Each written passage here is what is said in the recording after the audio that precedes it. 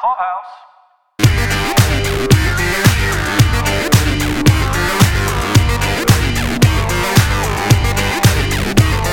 This is Caroline from Daily Review.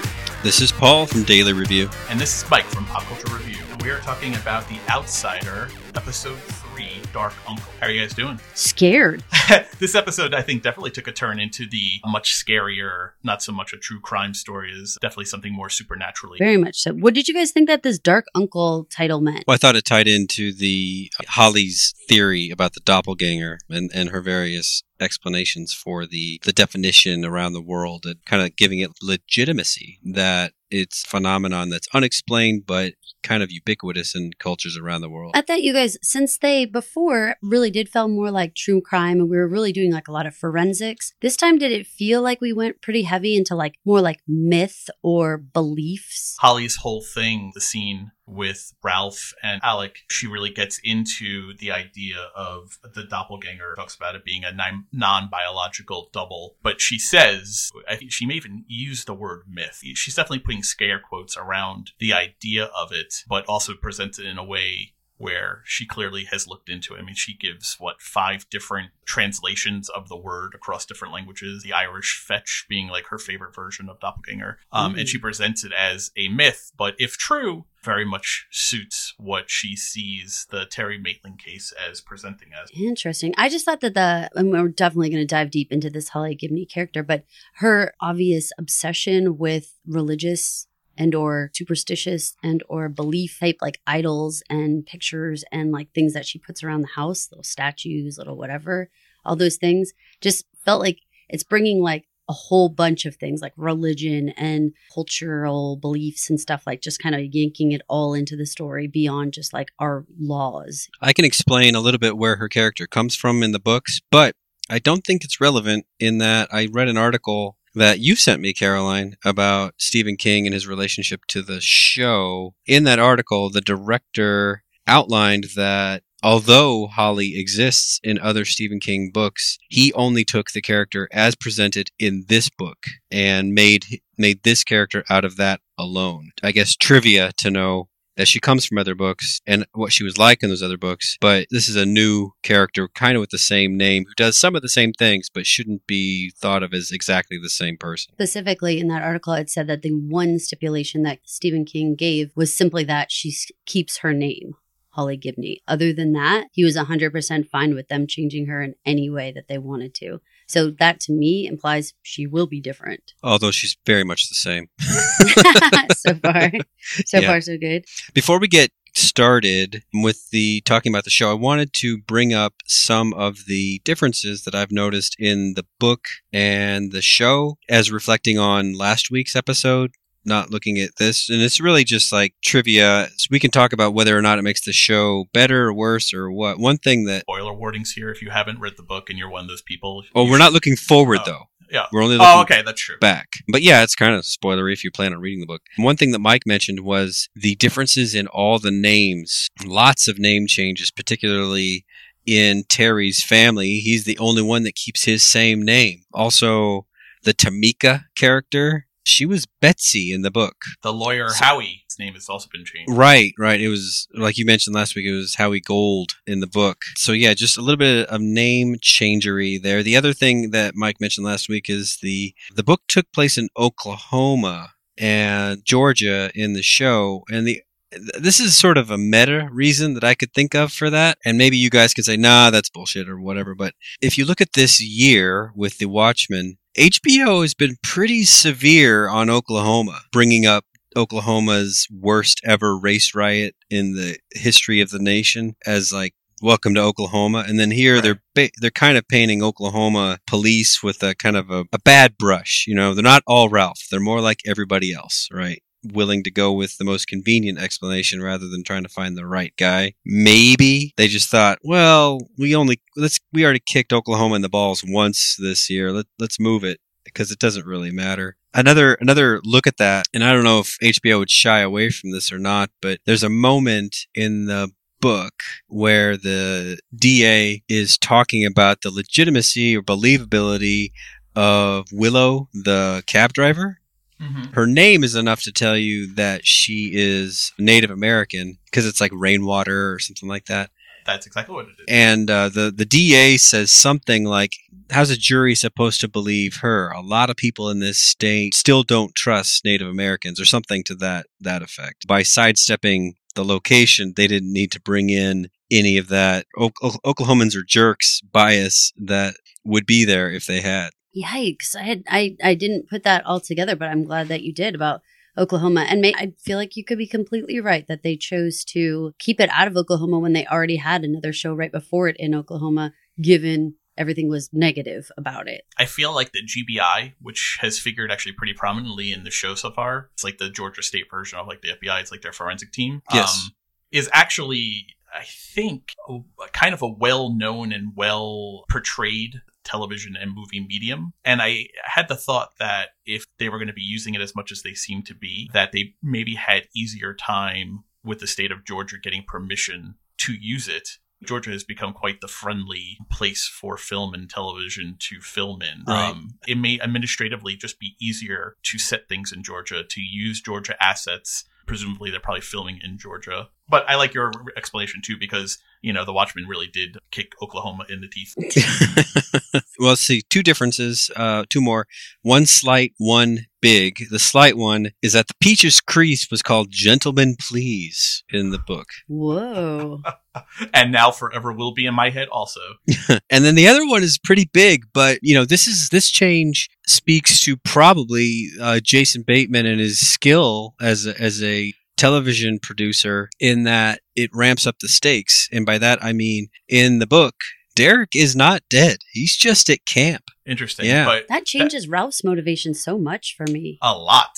I think Ralph's motivations, especially in the first episode, was largely fueled by the loss of Derek, which he's still not over. And we even saw it in this episode. He starts off, he's at the cemetery. So this is clearly a central core of his character in the TV show. It happens, but it's not often that a TV show gives you a deeper characterization of a novel character. But we got it here. Tonight's episode, as they all are, was written by Richard Price, but was actually directed by Andrew Bernstein, who is actually directing this week and next week. He's doing 3 and 4, at least. I think he's actually doing 6 episodes. He had previously directed several episodes of Ozark. So there's that Jason Bateman connection again. There's definitely some stylistic tendencies. That reminds me running of an Easter egg in the book when the policemen run through Terry's computer looking for pictures of little boys and things like that. They go through his history and they see that his favorite show was, guess what it was? Ozark. I was going to say Hogan's Family. Oh my God. Yeah. Yeah. Are you kidding me? Nana Weems? We talk about Bert's Nana Weems all the time. Bert was Jason Bateman's best friend. I was actually thinking about direction and directing in this episode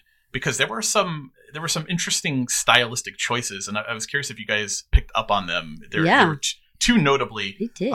when they're in the diner, when Ralph Eulis are in the diner and he's showing him the photo evidence from the barn with Goo Terry's buckle and all that stuff. In the law office, when the 4 guys are together in the brain trust and then the camera pulls out and we're hearing their conversation kind of muted through the wall, through the glass, through the window of the law office when they're first talking about bringing in Holly. It was a really interesting choice that they pulled the camera so far away as to barely be able to hear the conversation.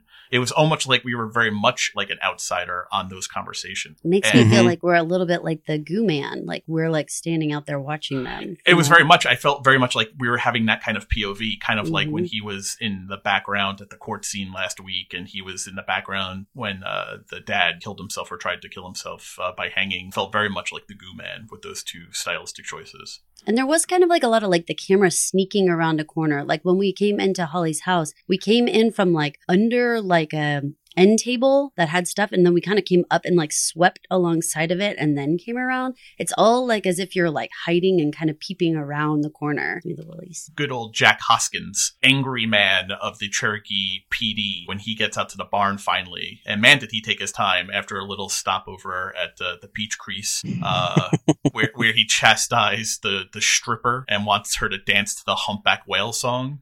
Oh my God. Because she's I think he calls her like an oxy head, who's like just like moving around on the stage. So he eventually makes it out to the barn. The camera starts doing some major horror movie camera work with the sound and the lighting and the darkness, and it's just a flashlight guiding his way. And then he definitely sees something, and he pulls his gun, but then, he pulls the flashlight up and the figure is gone. Really good camera work, really good direction though too.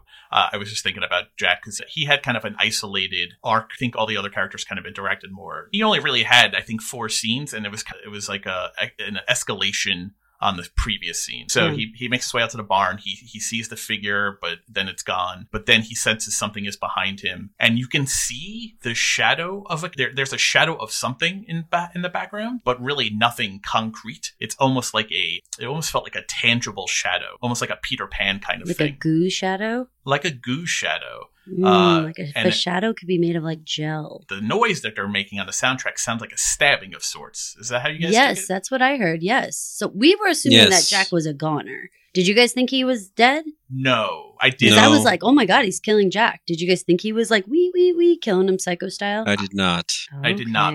Because of how they introduced Jack last week as being so nasty and belligerent. Yeah. He had like a big red flag of potential villain. When this happened this week, my first thought went to he's going to be the new Goo Terry. We saw those marks on his neck. What do we think's going on there? What is that? Looks like an infection or something growing, maybe. So at first, I think it looked like a rash, but then or a burn. Like his skin was starting to bubble. You couldn't really touch him, even when he went to put like a Band-Aid or ointment on it. He like screamed and howled in pain. Yeah, it was like like a chemical burn kind of ish thing, where it was like bubbly skin. Yeah. And increasingly getting worse at the episode. I mean, by the end of the episode, when he's muttering to himself, the episode ends with him saying over and over, "Whatever you need me to do," over and over again. You get a good look at that neck. Man, he does not look like he's in good shape. For whatever reason, what came to mind with those, like, I thought I saw like 2 holes, almost like fang-ish, like holes or something. Like it looked like something was like injected or something. I don't know if you guys saw that. It looked like there was some kind of puncture wound, but then it looked like rashed around it. And then in the later scenes, like there's actually like bubbles or boils on top of his skin though too.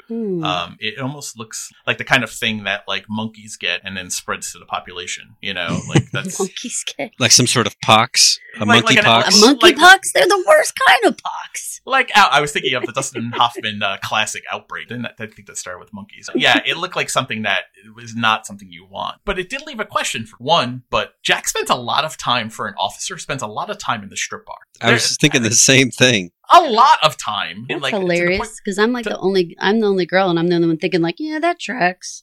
Well, maybe I mean, I'm sure there are guys that spend a lot of time in strip bars on the normal, but not during working hours. Not when you're the only cop. I mean, I guess Tamika was back at work, but she's on crutches and just gave birth. Jack is really the only detective that police department has. How much time can he really spend in the strip bar being so drunk he falls down? That the security guard, that the bouncers are taking bets on him falling over. He is not a good police officer. That was my takeaway. Good police officer. That we will all agree he is neither a good man nor a good police officer. No. He's a piece of shit, I think, for sure. And only going to get worse. I think that has to be the guess, right? I mean, he was not a great guy to begin with. Yeah, but here's my question mark. I think there has to be something a wee different about him than just the next Terry, because Terry would have known he had boils, punctures, all this kind of stuff. So he's not presenting the same. So there's got to be something different here. This can't have tracked the same way. Glory would have noticed if his neck was becoming like a flesh-eating organism was like eating away at his neck or giving him a rash. Right. Or if he started screaming, "Whatever you need me to do, whatever you need me to do." Right. Just all howling. Of those things. As we went to the title card, he is just screaming and howling in pain. If Terry had gotten that from the little cut on his wrist in the hospital, which is when we were told last week that he may have interacted with Goo Terry, I think it would have been a lot more significant. Does that mean that there's multiple types of goo people, or does that mean that the goo person can affect people in different ways? I think B. B. I think it's definitely the same Goo Man because it was in the same spot where we saw the abandoned clothes. There could be a goo family for all you know. I mean, I'm saying you could have goo wife and goo children. You don't know. You don't know what the goo people are up to. Maybe there's a goo whole, a whole gang of goos. I don't know. For every Goo Man, there's a Goo Woman. One would think. No, that's it's what I was raised. Behind every goo man, there's a goo woman, right? Yep. Stabbing him in the neck. And giving him, puncturing his neck holes. My guess is especially with the chanting of whatever you need me to do, seems much more like he is going to be possessed than be a doppelganger. Yeah. Something's way different with Jack. Did you pick up on when Jessa is talking about her interactions with the quote unquote man, presumably the same man we heard from last week? At the end, Ralph has his bravado up at the house and he says to her, if that guy does come back, you tell him if he wants to send a message, tell him to come to me and leave you alone. I'm not scared of him. And she goes all Yoda on him, like, you will be. But she says to him, she said, this little Jessa, this little cute little girl says to him that the man makes her angry. And I really couldn't get out Paul's theory last week about him spreading malevolence.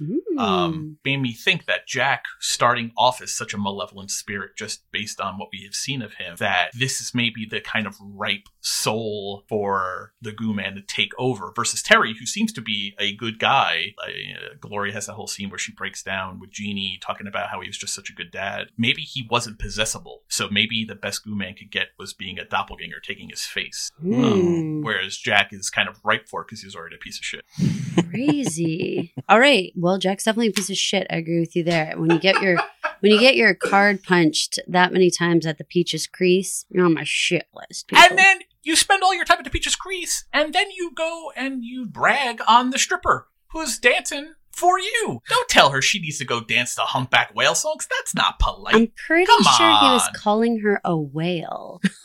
He was calling for them to put on the whale sounds, song. Yes. Like those sounds. Yes. Sorry to the guy who didn't like the screaming last week. I don't know. Now you have whale songs. What do you guys think about just starting right off at the barn? Were you excited to see that as our opening shot, or were you like, oh, Jesus? Well, I'm glad we're picking up right where we left off. The most interesting shot in that whole thing, I thought, was the crispy cum sock. Ooh, ouch. Yeah. I mean, that's some kind of next level cum, Right. No, they said later that they thought it was semen, but it wasn't. See, but that's where everybody's mind goes because of the sock. Because of you guys. So I hear this is the man's way. Women don't have a cum sock, okay? Don't knock it till you tried it. I don't even know how to try it. I don't know either, but that's a different podcast, whatever. I think that was significant. But why do you think it's significant? What about a crispy sock is significant? Just that it was able to change the molecular structure of the sock such that it crusted it over and cracked it. Like freeze drying something.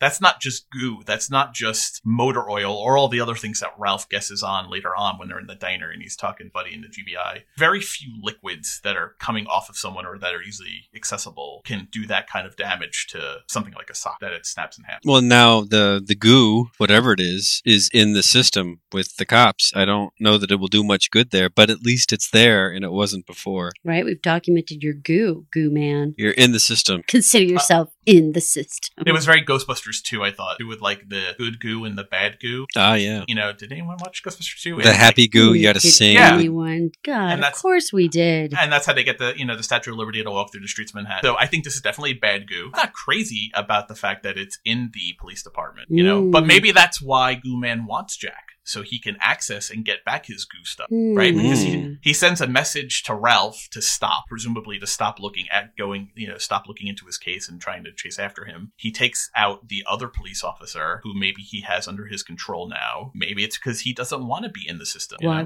I would think he wouldn't want to be in the system. That's not good. When Goo Woman sends Goo Man out into the world to do goo things, she probably tells him every day, don't get in the system. And don't leave your crispy socks around. That's what we all say. Is this your crispy sock? Do it in the goo bathroom, like a civilized person. Don't be an animal. I live in a barn. Given the nature of Goo Man's crimes, I don't know if Goo Woman is really in the picture anymore. Hence the need for the sock. It comes full circle. Terribly, you guys. What do we think about the belt buckle and the fingerprints and this whole concept that it's the same person's fingerprints, but as an older person? Does this introduce the concept of time travel or what? I think this introduces the idea that whatever Goo Terry is, he can only hold that form for a little bit. and then it starts Oh. to soften. Starts to degrade. Yeah. I mean, I think you combine that with the fingerprints. There's a combination of Terry Ancient and young Terry, the way they describe them. But then you describe it in the 3 times that he interacted with Jessa, Mm-hmm. where he looked like her father, then he looked less like her And father. he looked messy. And blurry, which is how we saw him right outside the courthouse, Mm-hmm. where his face, he looked disfigured. He looked gooey. His face was kind of melty in that scene. Mm-hmm. She saw him again. He looked completely different. But inky, which makes me think inky that and muscly. Well, she saw him. He was muscular. She kind of intimates that he had like tattoos and like it makes me feel like Goo Man now is Goo Jack instead of Harry, and that was the form of. I think if you showed Jessa a picture of Jack the cop, I think she would say that was the man she was talking to. Now. Okay. Does Jack have tattoos? Did we see he has tattoos? I don't know, but he strikes me as someone who's very muscular, though. So I was just kind of putting. See, the person who I felt together. like I thought we saw with tattoos, although I know that this doesn't exactly track, but the prisoner situation, the white prisoner, didn't he have tattoos? I'm trying to think of who we saw on the show that actually had tattoos. I think he did had tattoos, and they spend a lot of time in the beginning of the episode showing him arriving at the way they were like bussing him in. It made me think of Shawshank Redemption, and then they spend a lot of time on him coming off of the bus, carrying his stuff up. Really, he almost seems like he's gunning for the inmate who is right now is still unnamed from the beginning of the episode. From the moment he arrives, almost like he's at that prison for one mission and one mission only. Yeah. To get the quote unquote child killer. That whole part where he actually takes the shiv out from like under his own skin. Yeah. I did not like it. Yeah. Did not like it. That was Did not like serious. I had made myself sweet and sour chicken, and so I was eating like red, gooey, fleshy looking stuff. And when he like reaches his finger into his own fucking calf, I was like, no, dear Jesus, I wanted to just eat my dinner. The calf muscle should not to be used as a shiv pocket. That is not what we have calves for. No, that was so wicked. But that's so Stephen King. He is so messed up. Was that? Am I right? Was that a pregnancy test that had been carved into the shiv? Oh Jesus, I don't know. Oh jeez. Look at it again. What? Okay, that's crazy town. One, I think it had like a little bit of like a pink edge to it, but I feel like it had the window where he would show like one line or two. Why would you do that? Maybe he has a kid, so that's why he wants to kill the child killer, and he carries around the shiv in the form of like his wife's pregnancy test. This is bizarre. I don't know. Dear listeners, if you're out there, look at it again. I think it may have been a pregnancy test carved into a shank. And I am not going to be team pregnancy test. I think that sounds bizarre and not nearly strong enough to actually kill someone with later as a shiv. Oh, you can make anything a shiv if you sharpen it enough. But it's plastic. It would break in your hand. You can make it sharp. I mean, look at what the inmate is able to do with his eyeglass. It's a weird one. That is a super duper weird one. What do we think of the prisoner, this inmate who we don't really know any details about him? We see that he's reading a book. Yes, it was Lost in the Maze, which is a real book.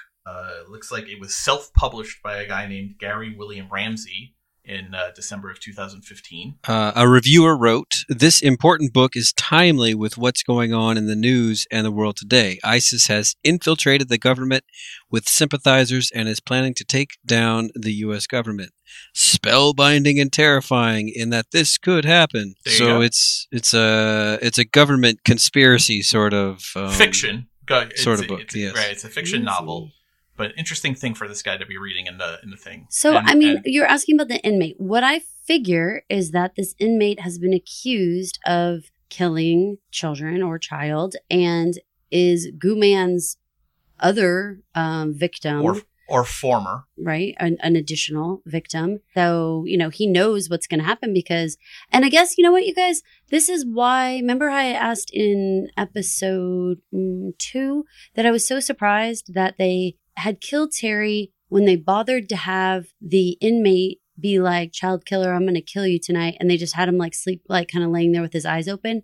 And I was like, that was kind of unfulfilling that like, remember, Paul, you were like, that guy didn't even get his chance, because he didn't come back to the jail. But that sets us up for the idea that now as the audience member, we know that this is something that happens. Other prisoners would be spying you. It sets up this exact scenario for us to understand, oh, he was coming to kill him because he was a child murderer. Right, and we see because he gets the drawing, the childlike drawing that, has child killer scrawled on it. In that same scene where we see him reading the Lost in the Maze book. Holly, part of her investigation, she goes to Dayton to look into the story about Terry Maitland visiting his father, Peter. We learn a couple things when she's out there in Dayton, but specifically as it relates to this inmate, she's doing some research.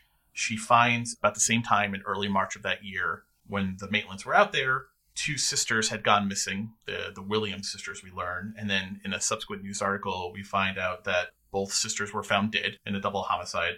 And then in the final headline we see a picture of the inmate we had been watching all episode. He's in this news story. He's flanked by 2 police officers. And the headline is Monster. And we learn that he's been accused of the double murder of the 2 girls. In the headline, we saw that they were both tortured and sexually abused. It also says that he is a hospital worker, which puts him at the same time and in the right place when Terry Maitland would have been received his transformational cut in the hospital when he went to go see his father that we learned about from Maya last week. My timeline theory is it's a goo inmate who is raping and killing children. He knows he's about to get caught for the murder. He transfers himself or somehow copies Terry. He takes advantage of Terry being there at the right time. Moves his way down into Cherokee, kills the boy. Now that Terry himself is dead, he needs to move on again, and so he has now settled on to Jack.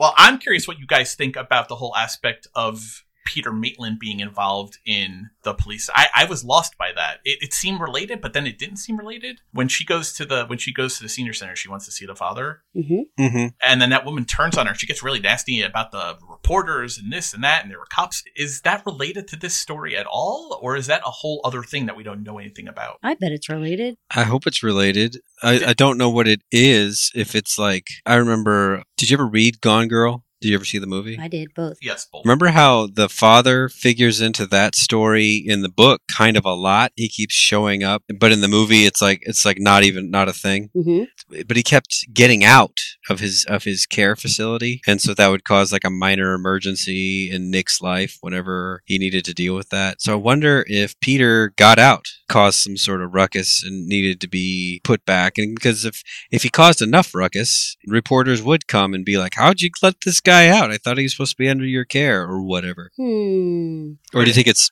more than that? No, I mean, I think it's probably more directly related. Like, if the inmate that was just killed, do we know his name? Do we have a name so I can call him something, anything? If that guy, the accused of the 2 girls, worked in that facility, I would think that it would be more that maybe Peter did something bad or whatever, something happened within the facility that somehow got the police called or somehow there was like an incident or something. I don't think just getting out is good enough. I think there's got to be some evil doing that happens. The one thing, and it seems significant, that she wouldn't let Holly know anything about Peter or see him, but she drops that his Alzheimer's ramped up in early March, which is when the Maitlands were out there. Right. I was wondering what you guys thought, how that played in. Did Goo Man have something to do with the Alzheimer's ramping up? Was he changed? Like, I was really at a loss for a theory. It's all important, it seems. It does feel all important, but it also feels like, I kind of feel like this episode feels a little bit like a setup episode where they give us like a ton more puzzle pieces, but I don't know that anything fits in yet. It's like, I do agree with you that the fact that he was going downhill, starting there at that point in time. There was an incident in the actual facility during that time. That all seems important, but I don't feel like I have quite enough of the puzzle pieces to understand why that would relate and where we're going to go. But it's very exciting to have more and like expand our universe into Dayton and other people and the facility and the inmate and all that stuff. I feel like that's like, okay, this is a much bigger story than just like one doppelganger, one Terry situation. At the very least, they've created a situation where even if someone gets to question him, it's probably not going to do a whole lot of good. Usually those sorts of things, those sorts of scenes wind up with the person saying something enigmatic, and then that triggering something in the person doing the questioning, and then they're off, chasing that down. even if we get to talk to him, I think that's all we're going to get. Agree. And I kind of like that they have now created unreliable witness in that facility, because who knows what he saw with the inmate and the goo man. And so maybe he was even telling people about the goo man. Maybe not unlike Jessa, Peter, being older and having some cognitive difficulties or something, would be considered more childlike. Maybe he could see the goo guy. Maybe he understood more. Maybe he could talk to him. That kind of stuff. So maybe he couldn't deal with it. Jessa is a young, presumably fresher mind and body. Maybe someone who was already in a state of declined health, maybe an interaction with the goo man is what ramped up his Alzheimer's. It wasn't that he could handle the interaction better. He actually handled it much worse. The goo man maybe tried to use him in some way, and it broke Peter. Could be. That's totally plausible. In the beginning of the episode, we see that the senior center, because Ralph is also investigating this, even though he's on leave. And, it's interesting. He lies to his therapist about what he's been up to. We see that the senior center is called the John C. Land Senior Center. That name bump for you guys on anything? Did it mean anything or ring with any significance? I thought it was interesting that they showed it to us, but I didn't know what it might mean. Paul, does it sound like anything from King Universe stuff? Doesn't stand out. I also was curious that they dropped this information, so it's kind of like Chekhov's gun. Ralph mentions that Maitland's father, Peter, had been arrested for aggravated assault in 1985. That's an interesting detail to throw in there, and I was curious, why are they setting that up, or are they just trying to paint this character of Terry might be a killer because his father was arrested for aggravated assault some 34 years ago. Finally. So here's John C. Landon. The very first entry under Google says that John C. Landon is an American intelligent design author and internet troll. That's pretty funny. It's the kind of place kind of guy you'd name stuff after. I love that it says internet troll. Could you imagine if you looked yourself up and it said you were an internet troll? You'd be like, who knew that? Like, oh my God, you did it enough to be called that? Did a pretty bad job. Trolling. Right. I wouldn't know who you were. Well, that's weird. Okay. All right. Well, we'll have to keep looking that one up. Asking about Peter and his record. That's a good question. I mean, I think that then he's had interaction with the police. That means his prints are in the system. Maybe there could be more to the linkage of all these being brought into the legal system and everything. Seems like that's a big part of this. Don't know. Where would old Peter get entangled? Do you think that it means like he could have like some sort of bad heart or something? I mean, so like maybe there's like an attraction to people with like negativity in their hearts somehow. That's where I kind of took it, piecing the Jack Hoskins theory of malevolent spirits, that the goo guy maybe tried to possess the malevolent body of Peter Maitland, but proved too weak and fragile, and Goo Man ended up breaking him, and so he wasn't viable. So he had to move on to either the hospital worker or something else, or Terry. The next line of the Maitland men, for whatever reason. Maybe he tried Peter and then moved on to his son, but it fit with the aggravated assault 1985 note in the beginning of the episode, seems to maybe fit with being attracted to the Jack theory of why maybe he's going after Jack. Super weird. I don't know. I think at this point, it's just a lot of guessing. It's a lot of, aha! Well, it's just the puzzle pieces. Yeah. I think this part is just like collecting in our notebook. Okay. Now we have this. We've got this new character. Now, Peter was just an idea before, but now he's like a full character with plausible like need to go visit him. The big thing that we haven't talked about at all really is Holly. What did you guys think of the character and the actress portraying her? For me, she seemed like an instant favorite. I really liked her character, but I was curious how you guys thought her introduction went. I liked her. I thought that she was somebody who seemed straightforward, and the way that she saw the world seemed intriguing and fresh, and like something that she was going to really bring something to this group of like 4 old men who were just sitting around that room. It felt like she was going to really shake things up, be able to just bring in a lot more information. And that's what we're all wanting. And I like her mannerisms. I like the way that she talks. I like the way that she interacts with other people. I like all those things. I think that she's intriguing. She's not exactly like I pictured her from the books. She does act like in the book with someone that at once is capable but struggles with being around people, but then doesn't want to just not help where she can. Does that make sense? Yeah. And that came across in this representation of the character. At once, I think she's probably insecure around people, but very confident in what she knows and her place in the greater sequence of things. So she can act. She doesn't need to be afraid of whatever it is that she's insecure about. I also liked her. And the actress, I think, nailed a lot of affectation, you might call them. Just the kind of like she had a very flat kind of face when she was addressing people mostly. And yeah, I think she did a really good job. The actress is Cynthia Erivo. Erivo. I don't know her from anything. I didn't know her from anything either. She seems like she's like the shot in the arm that Ralph is going to need to kind of get back on his horse. And just, I think narratively, she seems like she is going to be a really important asset for moving the story forward. She certainly sees things a little differently all the time, which you could tell right at the beginning made Ralph like so uncomfortable. Like when they were in that booth scene, he was like shaking his leg, looking around, like so uncomfortable. Everything said like, this is like stupid. So I appreciated so much that after she was like pretty much like, I know what I know. And then she did kind of lean back after she walked away and said like, thanks for, drinking something to make me feel comfortable. Like I appreciate that. I liked her already, but I really appreciated when she did that. Me too. I think it really humanized her and made her, I don't want to say lovable, but like that's a good egg that does that. Most people in that same kind of scene don't return to thank him. To one, call him out, which is unnerving to him, but then also thank him for his behavior. I think that for me, it also sent home the idea that she notices everything. And it's not just dates and it's not just TV shows or sporting events or something. She noticed and paid attention to everything. So I don't know that it was like a caring remark as much as it was like she noted it and she knew that that was, not the way people who didn't want to drink would behave. And so that was very cool of him to do that. So she addressed that. Very, very subtle, small thing, but it made me have a lot of faith in her in terms of really picking up on all the subtle clues that might be around. What did you guys think of her backstory, the way she related it? And for here, there's really two questions. One,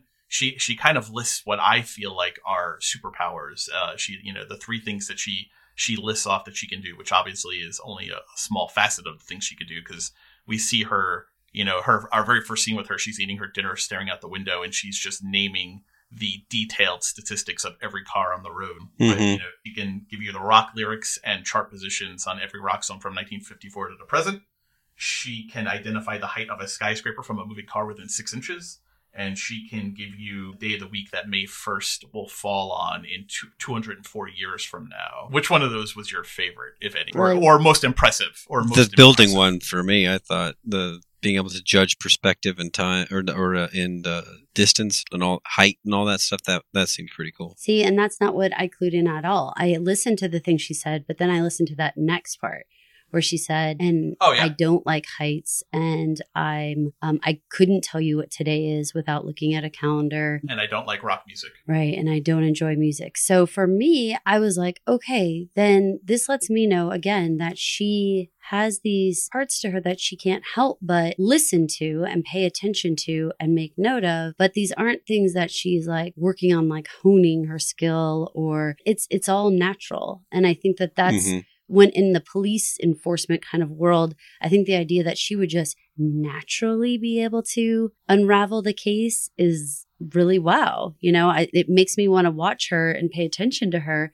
I'm impressed about the rock lyrics, but I'm more impressed that she doesn't like it at all and she remembers it. Because there's people who obsess on things and they can remember it. I also like that next sentence because I think, in the context that she described it in, it was following when she talks about how her parents submitted her for testing. That's how she talks about it from the age of 4 to 8. She seems like she was a kind of a guinea pig for a whole field battery of scientists. Then she lists off these things that she can do, and then she finishes by saying it's not because I'm afraid of heights, I don't like music, or I don't like rock music. It was all to rebut because Ralph is being kind of, I don't know if he was being a dick to her, but he was being very standoffish or ill at ease. There with was her no buy-in about her or about her skill set. No, he didn't believe it. Right, and the way that she talked about the mythology of the doppelganger, and she couched it as an if. That that's really what set her off. She describes her entire childhood and all of these things really as a defense, but also a street cred of, so when I choose to say if, step the fuck off, I know what I'm talking about. And so if I choose to say if, because I choose to say if, and you just have to deal with what I've been through, these are what I can do, even if I don't like it. You know, it's my prerogative, and you just have to kind of deal with it. Ralph says something like he has no tolerance for the unexplainable. Her, and that's what sets her off, is that she says that she's nothing but unexplainable. Which, yeah, the whole part where he was like, so your parents were trying to make you someone you're not, basically, you know, by like taking cure this... you of being yourself. Yeah, and I think that Mhm. I think that's a big part. I think like we have to touch in on the fact that she's most likely on the spectrum, and Paul and I are parents of 2 kids with autism, and for sure that concept of trying to cure you of who you are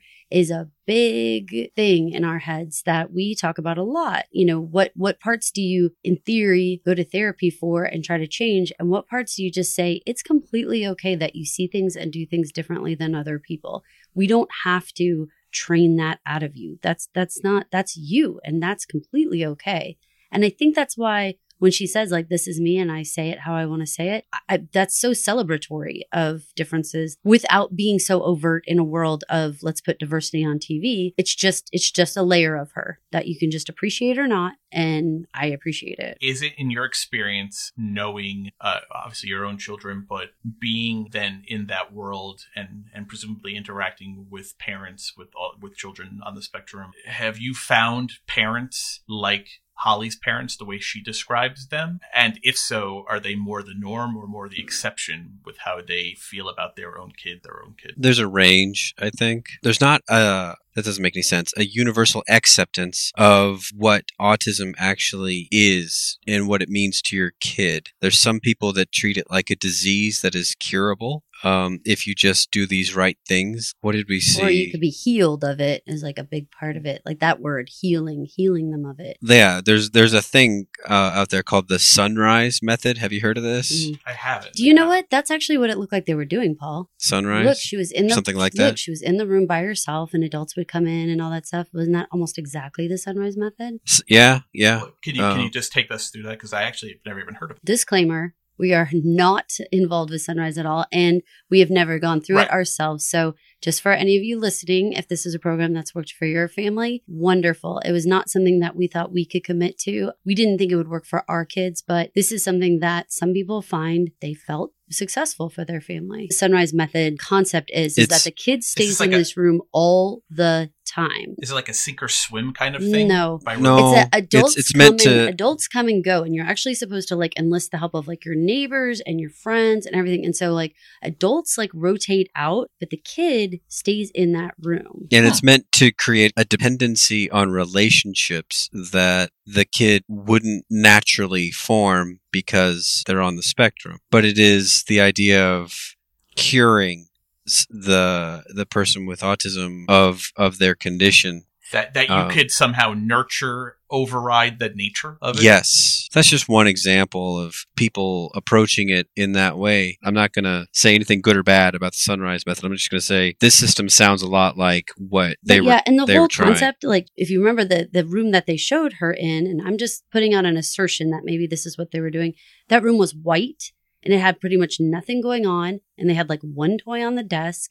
And it was like, that's the whole method, is that it's like low stimulus, totally like nothing to look at except for dealing with this other adult who you are like interacting with. She's eating her dinner and she is watching the cars and rattling off statistics. You are looking at that as a good thing. Paul and I would look at that as stimming. Like she's just heating things that she knows out loud. You know the term stimming, Mike? I don't actually. So it's just, it's like, it's comforting. It's something that you are repeating something. Maybe it could be something off of TV, or it could be something, a movie, or in this case, it could be facts. Like, so maybe you've seen in other shows where kids will talk about one subject, like dinosaurs are blah, blah, blah. And they're just talking. It soothes them. Yeah. It soothes well, because them. It's a coping mechanism. Yeah. And so she's sitting there eating dinner. She's just zoning out practically, just kind of rattling off facts about things she sees around her. It's interesting because when I watched that, I totally see what that was. But she also seemed very satisfied with herself, though. Oh, yeah. As she was doing it. Oh, yeah. No, at the end of those things. She was high-fiving herself mentally. Yeah. No, it's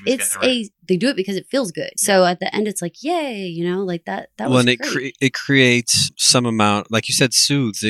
How it's been described to me is a person on the spectrum's mind is always in some amount of state of anxiety because there's so much stimulation coming in that they can't control, that doing the stimming is sort of like their way of creating a little barrier of what they can control that makes them feel comfortable in their own space. Like kids often have like physical stimming, like the stereotypical flapping hands or spinning, whatever. Rocking. Yeah. It was interesting, though, and I wanted to bring this up also. They really made a show of her parents and really more her father watching her through the screen. So it seems like they really had an extended relationship really through this monitor, and that in her formative years, that was the impression I got anyway, because later on you see after she leaves them in the restaurant and she puts her hand on the railing and you get that close-up of her nails. And I was curious what you guys thought about why they focused on the long nails.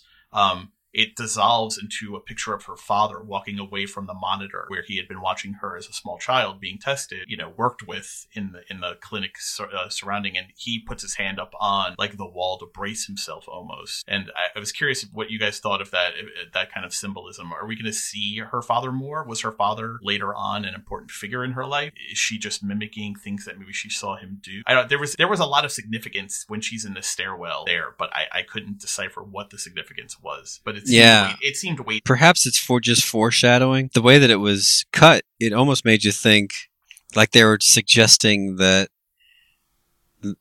her touching that thing created some sort of connection where she could feel something about it or something like that. But you're probably right. It's triggering a memory, possibly. Yeah, I think, but it's foreshadowing to tell us more of her story. Does that make sense? Her father was actually credited in IMDb and was given a name for this episode. That whole thing together made it seem significant, either as a memory or some kind of foreshadowing. But I think we're going to see her father again in some kind of way. Interesting. Well, definitely, I mean, we have to mention that she has that... I don't know, synesthesia? Maybe it's, it locks two senses together. So maybe when she's touching it and they're showing it specifically, she's touching this, and maybe it's not just triggering a memory, but also you experience that touch in multiple ways, in multiple senses. So she might smell a smell when she touches that touch that isn't there, but it like triggers it, or she sees something or hears something because she touches it. That's like built into her particular challenges. Mm-hmm. Did the long nail strike anything other than, I mean, they focused on there, but we see him earlier also, where in an episode where the direction and the camera work seemed to be very specific in how they were framing shots. Not at this point for me, but I would totally put it down like under her like bio list of like things to pay attention to as we go along. Like where could this play in later? Because I just feel like this is a lot of setting us up for the next step. Things did happen here, but certainly not in the same way that happened in episode 1 and 2. I just feel like we were given a lot of good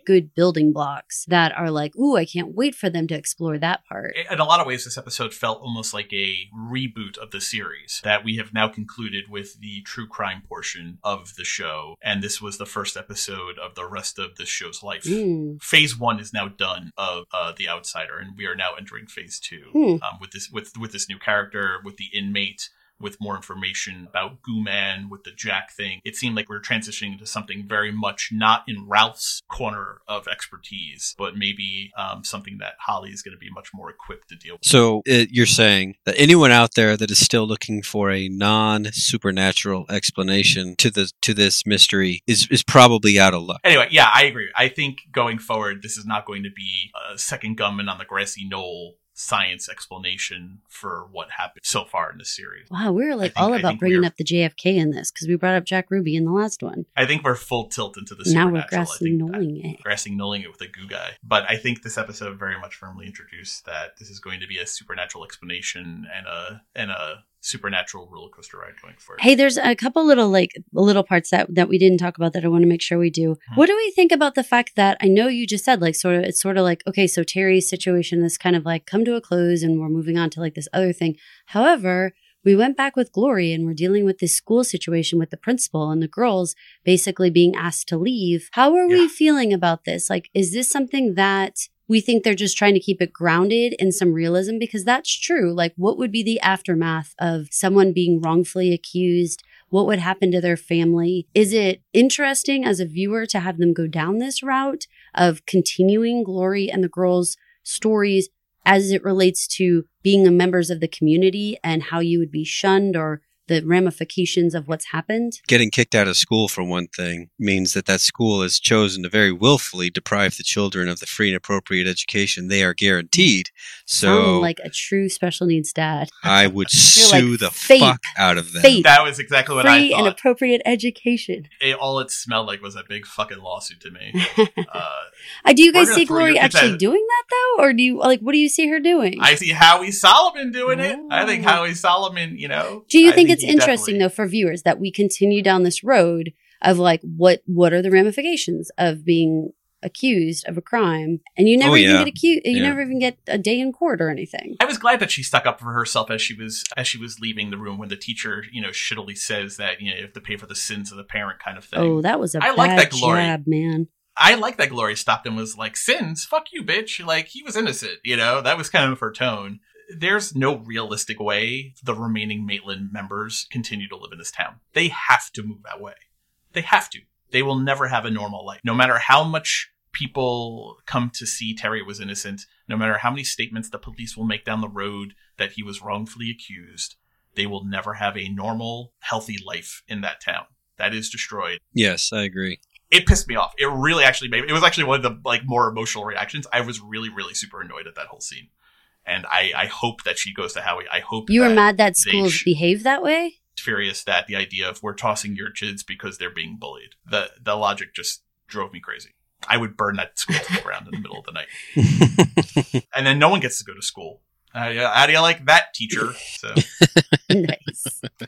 Paul and I homeschool for very specific reasons on this front because, I because you've burned down other schools. well, and just there's I think no this schools is left to super go to. realistic that administrators act like my Yeah. hands are tied. What can we do? Yeah. It's out of our hands. We can't possibly control the children, or adults even, or people who work for us. Like, there's nothing we can do. And you're like, you can control Right. no one in this building. Like, that's insane. And we trust them with you every day. Oh, thank you. Part with the Andersons and Glory and the girls, because I think this is a really interesting additional, outside of like our main plot, talking about grief and talking about how, these two families have both experienced grief, which I think is an important change from the book then, because if Derek was just off at camp, this would not be, a point of them having any type of bonding over. But I feel like them, coming over, and of course the whole Jessa part was important to the plot. But the aftermath of Mrs. Anderson, Jeannie coming over and just talking a little bit about like, how are you getting through this? And like, I'm not really doing very well. And, just sort of just talking about grief, I think is a small moment in a very loud, chaotic show that I think that people, I hope, will be able to hear and pay attention to. Do you think that these women talking about grief, do you think that that's going to end up playing anywhere into the actual larger plot? Will it become anyone's motivation, grief generally? Well, I think we saw grief being a motivation for a plot when Ollie put on the mask and the sunglasses and tried to shoot them down. I think that was the negative explosion of grief for this show. I'd like to hope that, the reason they had the school scene with the teacher and Glory, and the reason they had not only the first scene with Jeannie and Glory where, Glory lets Jeannie talk to Jessa, even though she won't let Ralph talk to her, but then has Jeannie come over again and follow up and check in on her. I hope that signals that they're going to continue their storyline so that we can continue to, because I think that both actresses are great. I think it was actually very well done, and I think it is a nice tonal shift from the rest of what's going on in the show. It does feel like that grounding in reality. Like everyone, as weird as it is to say, like the grief part was the part you get to take like a break, but a little bit because your brain's kind of like, reeling over. Jessa has this person talking to her in their bedroom, and it's like, ah. It's like just talking about like human emotions for a minute feels like, okay, that's better. I can handle that for a minute. Right. I have emotions. Had a guy talking to her in her bedroom who looked just like her dad. Like that's like next level strange guy in your room talking to you. He looked just like my dad, but I knew he wasn't my dad. Whoa. Moving forward, I think it continues to drive Ralph to create what he thinks is sense of right and wrong. They keep showing the grave, so maybe it's like painting this idea of what he feels that he owes Terry, at this point. I think that's it. moving forward, I don't know where grief is going to add much more than that, though. Ralph, and I think the whole grief thing with Jeannie, especially, and as it plays into Ralph, is their grief is about Derek, which has nothing with, completely predates the show. What did you think about him lying to his therapist about working on this investigation when he's supposed to be off the, and remember, this is a therapist to get him his job back, but more importantly, the flashback that we see him have of just railing on the guy in the bar after he tries to break up that fight and then ends up getting in the fight himself. What did you guys think about that? Did you think he tried to break up the fight and then ended up getting in the fight himself? Or do you think he went over there and started punching? Well, he puts himself in between both guys and he puts his hands on their chest and he separates them. Right. But it looks like then there is some kind of comment was said and he was such a powder cake that that's all it was to turn the rage back on. Okay. I think Ralph is a lawman first. I don't think he's Jack. I don't think he's Jack by nature, but I think at that point in time, clearly he was just dealing with the fresh death of his son. I don't think it took very much for him to be like, "What the fuck did you say?" and then go to town. We had a very similar thing happen actually in another show we're watching, so I feel like this is interesting. Menfolk looking for a fight. You guys think when Holly was in the hotel room, she's in the room that the girls were in Glory, and she sees their interaction. Did she really see that, or was that just her playing in what she thought it must have looked like in her own mind? I feel like we're going down the supernatural road, though. Are they going to give Holly some kind of, separate from her autism, quote unquote, superpowers, like they do in The Good Doctor? Are they actually going to give her some kind of perceptional, time is a construct kind of ability for her? It was presented in a way, and I asked because they present that scene in a way where I felt like we were supposed to take it at face value, that is actually what happened versus just her imagining it. I don't know. Is it possible that when she, walked into the room and she felt any of the kids' belongings or stuff that she could envision it? I suppose. I don't know. Or was it I mean, that would go along with your theory of a sense memory being triggered in in the hallway. Sort of, but I don't know if this wouldn't be a memory. This would be almost something else. But the way that it was sped up, what the kids were doing was sped up. I think she's staying in the room in Dayton that the Maitland stayed. So there must be some sort of I don't know, vibes or something. Echo. Yeah. Something there where she can feel the movement of the room. Or like you said, imagine a family getting ready to go in the morning and you just sat there and you just thought about that. And this is what she thought it would look like. The girls getting ready, the kids, everyone walking around. I mean, I guess I took it more like that she was just trying to walk through their day and was physically putting herself in the places they were and trying to go through the natural steps of what they would have been doing and then try to continue to feel that out. Okay. Less supernaturally and more just the same as a detective would kind of walk back through and be okay, so then I think she would have probably come here and then they probably would have done this. That's what I think, but more from a sense, standpoint. Right. A detective's approach to it, but with someone with a particularly attuned and exceptional mind for detective work. I think that's what they were showing us tonight. I think Holly just happens to be not just your average PI. I think she happens to be an exceptional private investigator. Yeah, I think that's why Alec Pelly suggests her and Howie is on board with her, even though he thinks she's what does he call her? A full tilt bull goose loony? Yeah. But also great at her job. I mean, way to be woke in the 21st century, Howie. Jesus Christ. Well, I think, again, she brought in other things other than being on the spectrum for sure. She had all these other layers of, the religious statues and these obvious superstition kind of cultural items and stuff that really made you feel like she believes in or at least leans into tapping into any layer, whether it be spiritual or, and legend or whatever. She's going to think about it from every point of view. That does come off too much to most people. That's too extra for most people. The very last thing I wanted to bring up, because it made me think of you, Caroline, actually. What? I can't imagine. In the bar scene, when she's serving, when they have the shots, she wishes them to your health. In Lithuanian, she wishes them, she says, Iskata, which I think spelt out is actually Sveikata. Oh, we say Sveikas, which is our... That's the word. They were pronouncing it differently, but that is the phrase they were saying. And it's to your health in Lithuanian. And I thought of you. We say Svegas like all the time. Like when we do like our New Year's Eve like toast and stuff like that, we say Svegas. Yeah, we do say that. You know, saying it in a different way. Like my ear didn't catch it at all then in that same way as familiar. Holly's got her own way of doing things. So for God's sake, I'm gonna accept her for who she is. And I like that she said, and then you say it back to me. Yes, you know, like she was. It was very funny. It's so sweet. Like there's going to be this layer, I think, with her of saying things like above board like that unfiltered. She's so practiced, I think, at how to probably behave like other people or what's like societally acceptable, that to say to someone else, okay, now like the appropriate thing for you to do is to say that back to me, you know, is like, how many times did someone say that to you? You know, like it's a very therapy way of doing things.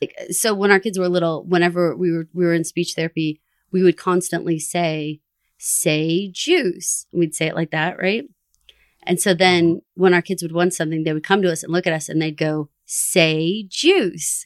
They wouldn't just say juice. They would go, say juice.